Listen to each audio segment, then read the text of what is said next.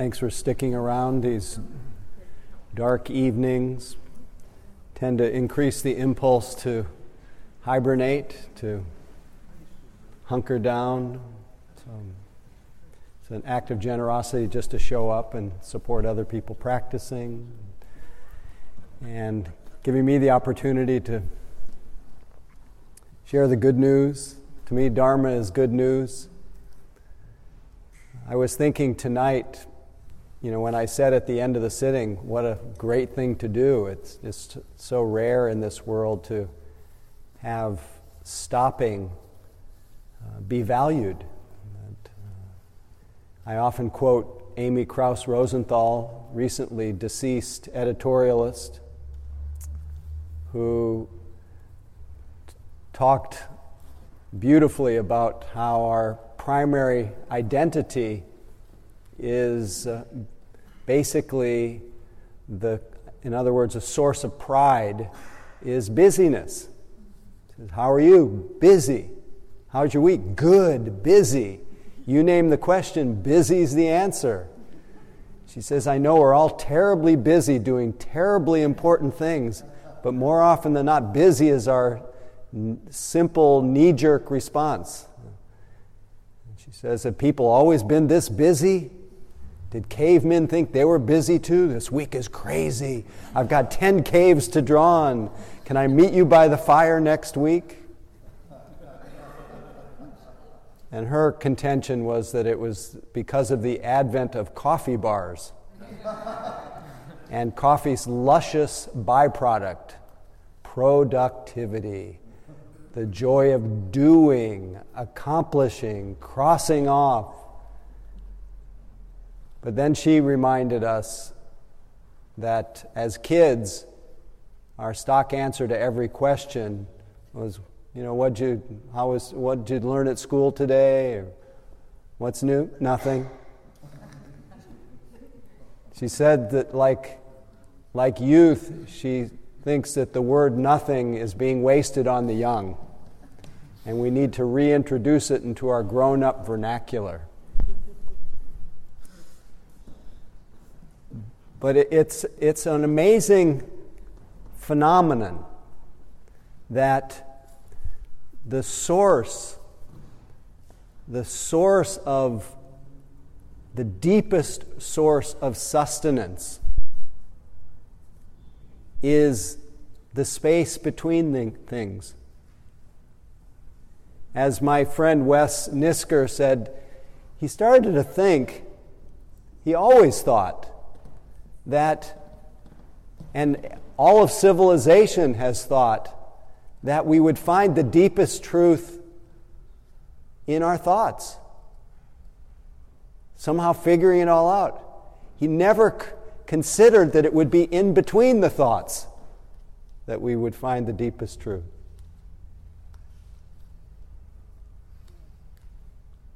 And yet that's where our mindful attention awakens us to. Instead of being simply carried along by the stream of thinking, we learn how to relate to thinking, how to notice the thinking mind, how to see that it is a very wonderful and useful element of our consciousness, of our life, of a human life, to be able to think. We do a lot of great things with our thinking. We compute with our thinking, we reason, we imagine, we share our understanding with each other through thinking or through the expression of thought, language. So many things are allowed, that thinking allows us to do. But thinking is not our entire life. And in our modern rational mind obsessed world, figuring out obsessed world, thinking has completely obliviated the whole range of other aspects of our humanity that are equally, perhaps if not more important than the thinking mind.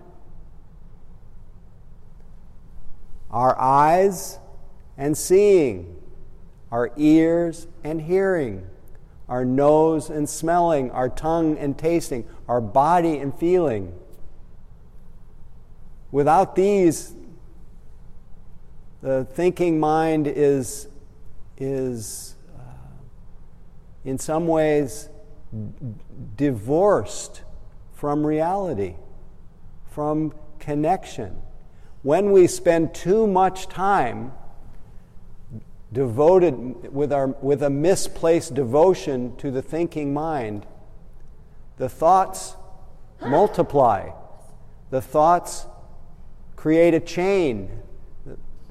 In the teachings, that's called the chain of delusion. We incarnate in our thoughts. And in our thoughts, we become increasingly more isolated. Isolated in the version of reality that plays in our thoughts. That's very isolated from that which is common to all of us. Our common humanity, our caring for each other, our sharing with each other. We tend to get isolated, and it's partly because an excessive devotion to the thinking mind leaves us disembodied, and we lose that sense of connection. So in our meditation practice, we never want to make thought problematic. It's not a problem. It's one of the 6 sense experiences that we have. We have 5 physical senses, and we have the mental sense. And we, instead of making thought wrong, bad, we simply notice that we're thinking. We make the process of thinking part of what we experience, what we notice. And in that way, we get to see that a thought is a kind of miraculous electrical discharge of sorts. It appears spontaneously, selflessly, all by itself. The thoughts seem not to have any thinker. They have no root. They're like a cloud that floats through the sky. As the metaphor that's used in the Tibetan tradition, like a footprint of a bird in emptiness. Thoughts have no more reality than that. Yet, when they are understood and seen wisely with that open, quiet, empty consciousness, we see thoughts are amazing, an amazing part of the creative display of our humanity. Miraculous. And when we pay attention to thoughts in this way, we see that they have discontinuity. They're just little bubbles. They're not just one long chain. And that version of ourselves that plays in our thoughts is just a story. That story is not just that story doesn't necessarily reflect our shared humanity. It's very isolated. It's mostly our internal drama. And the more we become disconnected from our other senses and our common humanity, our connection with each other, the more that internal drama gets centered around an isolated, unsatisfied, anxious, worried, imagined me that's trying to find some kind of balance, but is trying to do it through figuring things out. Until we finally exhaust ourselves, become so physically uncomfortable, emotionally uncomfortable, that we start seeking, we start asking, well, is there a way to find balance? Is there a way to find a sense of health and well-being? Because I'm a wreck. And sure enough, without moving a muscle, we stop and make that gigantic leap that goes nowhere from being just carried along by the thinking mind, incarnated in it, isolated in our little internal bubble, to noticing, there's the me story. There's the how am I doing story. There is the worried mind. There's the planning mind. There's the remembering mind. We start to see the common themes of the thinking mind, and the very things the very qualities or processes of mind that often take us down a little rabbit hole into intense and increasing anxiety become the cause of our freedom. The same thoughts, when met with that, what I call our closest friend, awareness, that innermost quiet knowing that sees a thought as a thought, that same thought becomes our path, becomes our source of liberation, freedom. Because we see that whatever that noticing is of thinking is untouched by the thoughts. The noticing of thought is free. The thought, once noticed, it also is free. That thought noticed liberates itself. It pops, the bubble bursts. And the imagined anxious one, that when I'm living in that thought, my body goes into freeze. The imagined anxious one, when that thought is known and that feeling is felt, that imagined anxious one begins to relax. And there's a calming. There's a calming in any moment that I come out of the tangle of my imagined me. There's an instantaneous calming when I just notice anything that's happening. The noticing itself is calm. The noticing is quiet. And even when I'm noticing the busyness of the mind, every time I interrupt that, every time awareness arises to interrupt that stream of distress. Are you relating to what I'm saying? I'm just curious. Every time awareness rises up to interrupt that stream of distress, in that instant, there's vast space. There's room for everything. That moment of waking becomes a moment of complete creative possibility. There's no evidence for being stuck when I could have literally walked around for months, for years, being stuck, building my whole narrative around being stuck, being confused, being off balance, whatever it is that your cherished view is that you get stuck in. We all do. It's very human. But the moment we wake up to noticing, this is what stuck feels like. Of course, there's often a physiological residue to that. You feel the heaviness of the tightness of being stuck, but of the residue of being stuck. But you don't find stuck anymore. You just find sensation. You find presence. And when you find presence, then you find everything else that's going on around you. You find each other. There's other humans here. And we're all walking around in our little bubbles. And that's why I always think of Anthony DeMello, his little story about waking up, where he, and at the risk of some of you hearing this for the 20th time, about the Spanish father who knocks on his son Jaime's bedroom in the morning. He says, "Jaime, wake up." And he says, wake up, it's time to go to school." And Jaime reluctantly says, I don't want to get up. I don't want to go to school. And his father says, well, why don't you want to go to school? And he says, I hate school. It's number one. 2, the kids tease me. And I forgot the third one. Hate school, kids tease me. Anyway, his dad says, well, I'll give you 3 reasons why you have to go to school. 1, it's your duty. 2, you're 45 years old.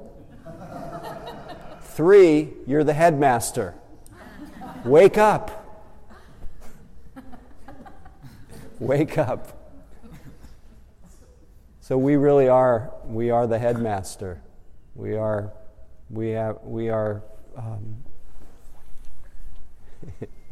inherently filled with a certain kind of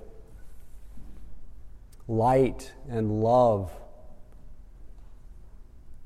And believe it or not, the source of that light and love is sometimes we're only able to recognize it when there is a momentary suspension of our cherished views. There's a little gap. That's why I said tonight, it's so typical when our mind drifts into fantasy. You know, sometimes it's really pleasurable to be kind of just daydreaming, and sometimes somewhat productive. You know, you get some kinds of creative epiphanies. But in meditation practice, when we kind of drift into our imagined world and lose a sense of being aware of being in that world, in a sense being incarnated in it, believing that whatever that world we're wandering in, it's kind of daydreaming. When we're caught in it, nothing we can do. But when we wake up, often there's a feeling of, oh, I'm bad, I'm wrong, I got absorbed in that world, I'm a bad meditator, and we build a whole new identity as a bad meditator. But there's often a little recrimination, as though there's somebody who did that. The fact is, thoughts arose, those same thoughts that part of that discharge, that thought arose, and mindfulness didn't happen to rise up to notice that the thinking mind was thinking. And so that thought, because it wasn't noticed with mindfulness, that it was bent by its nature to create a substitute universe, an imaginary world. And so it's actually when you wake up to realize, oh, I'm not in that imaginary world anymore, I'm actually here. I'm aware. I'm in the space between imaginary worlds. Instead of really taking that in, taking that moment in between my dramas, there's no drama in real-time awareness. Instead of really taking that in, we create a new drama about the bad yogi who shouldn't have been lost in thought and took the blame for that process that happened all by itself anyway. So we have this opportunity to both, when we wake up to where we are, no matter where or how far we've wandered, whether it's a half hour in our imagination, that moment that we wake up, there's a gap in the stream of distress.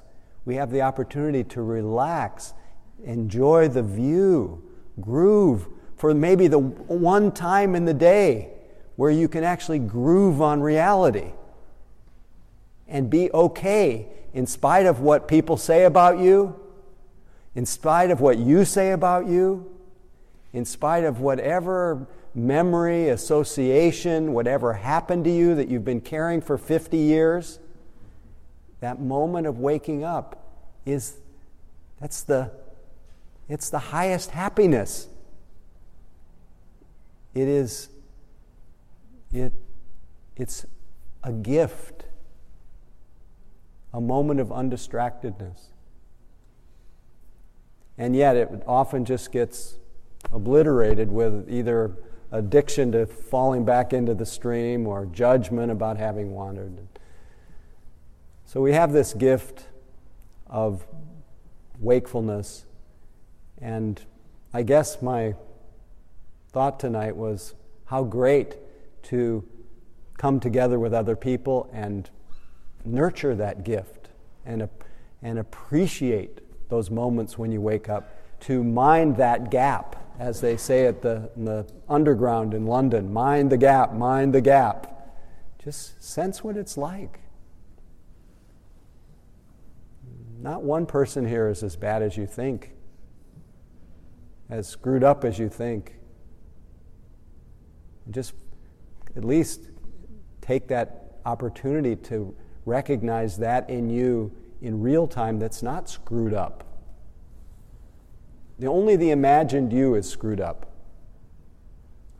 The real direct experience of life isn't really measurable like that. What's screwed up is our story about ourselves. Of course, that story is part of our individuality, part of our humanness. It's beautiful, wondrous, and all that, but it just can't quite deliver that deep rest that we are all searching for. But that deep rest is already present in that open relaxation and kind of letting ourselves go. Or as Anthony DeMello says, wake up. You're the headmaster.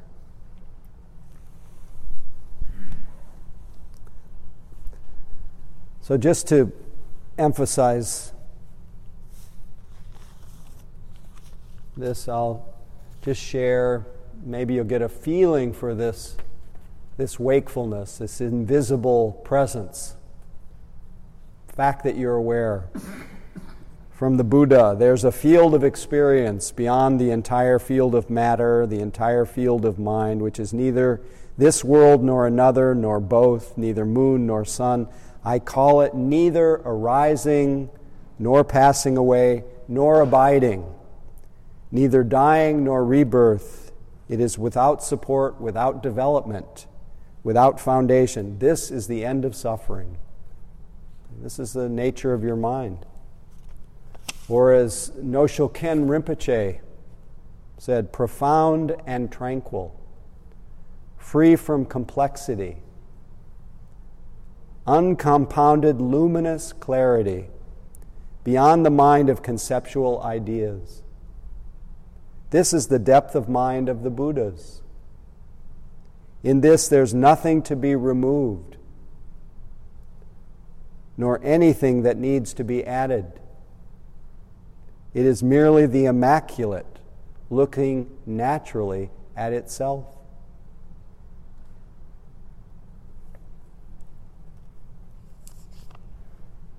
Or in a slightly more elegant, flowery way, the Advaita Vedanta flavor. True awareness is a state of pure knowing, noticing, without the least attempt to do anything about the event being witnessed.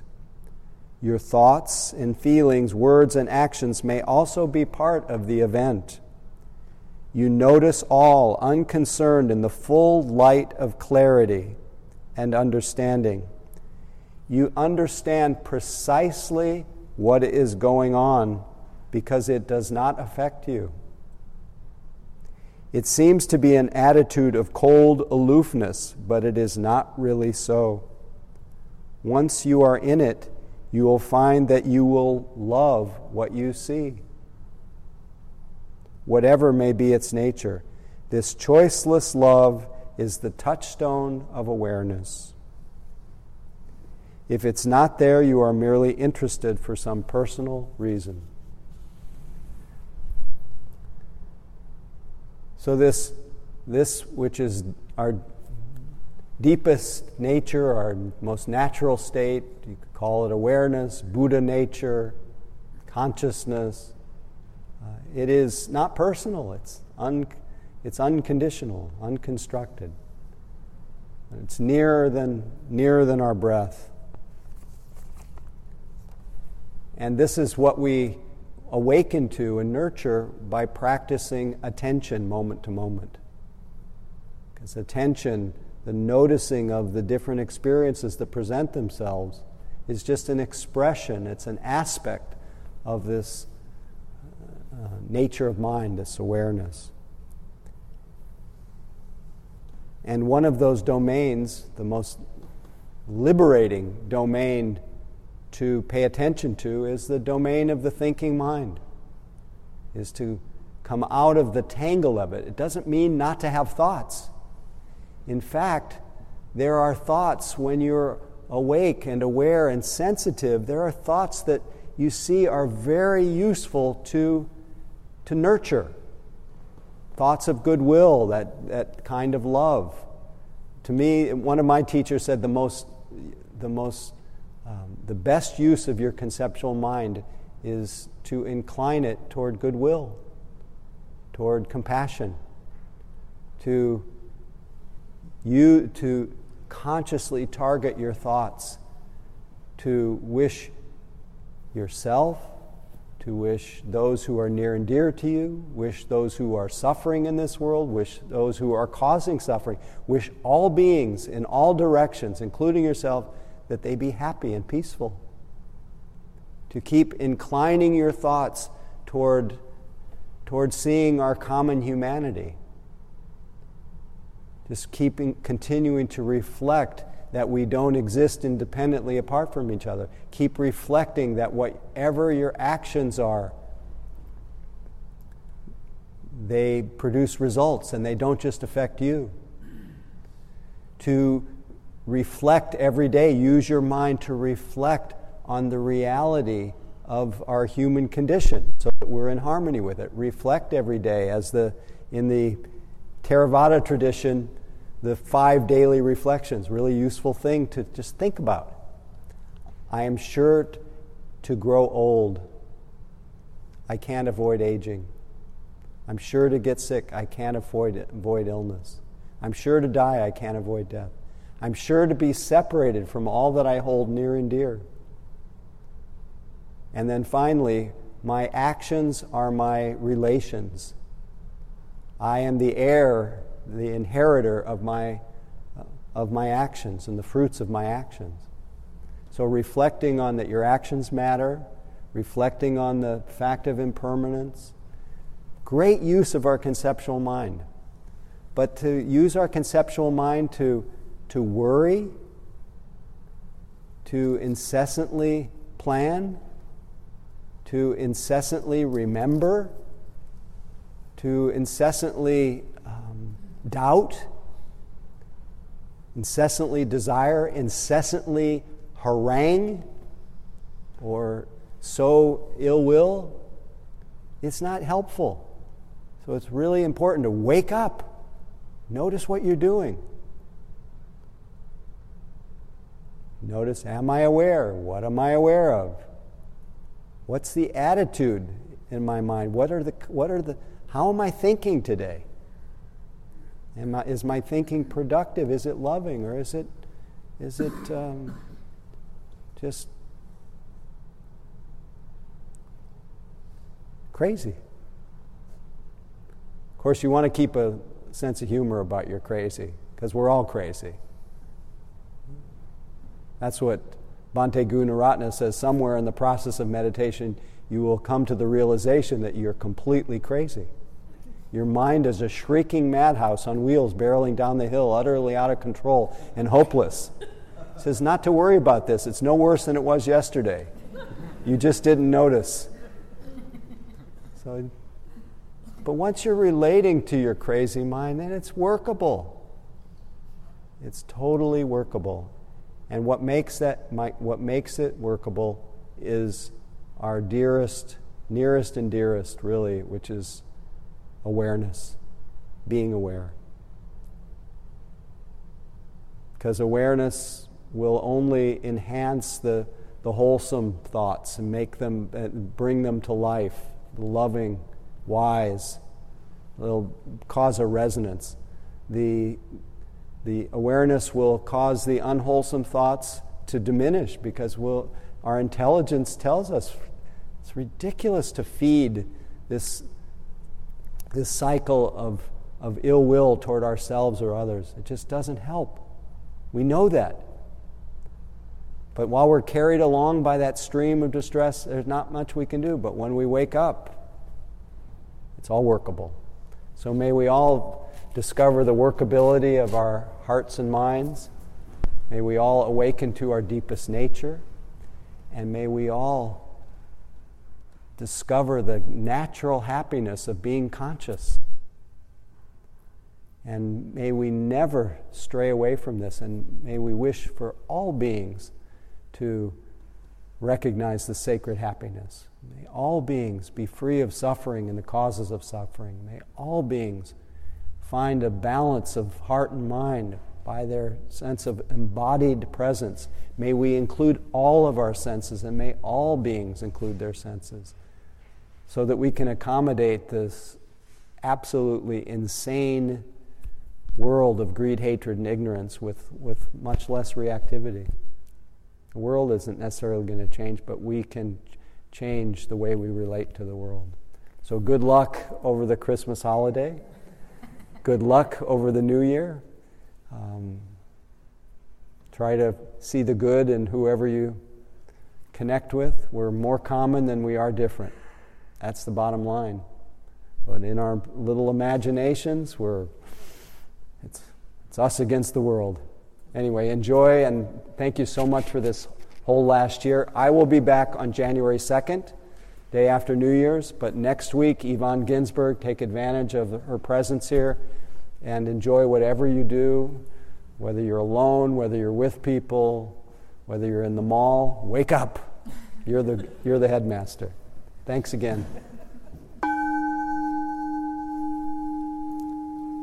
Blessings, blessings.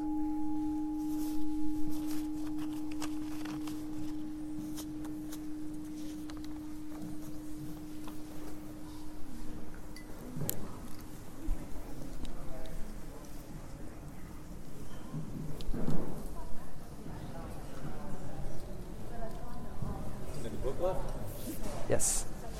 Great. Would you like me to sign it?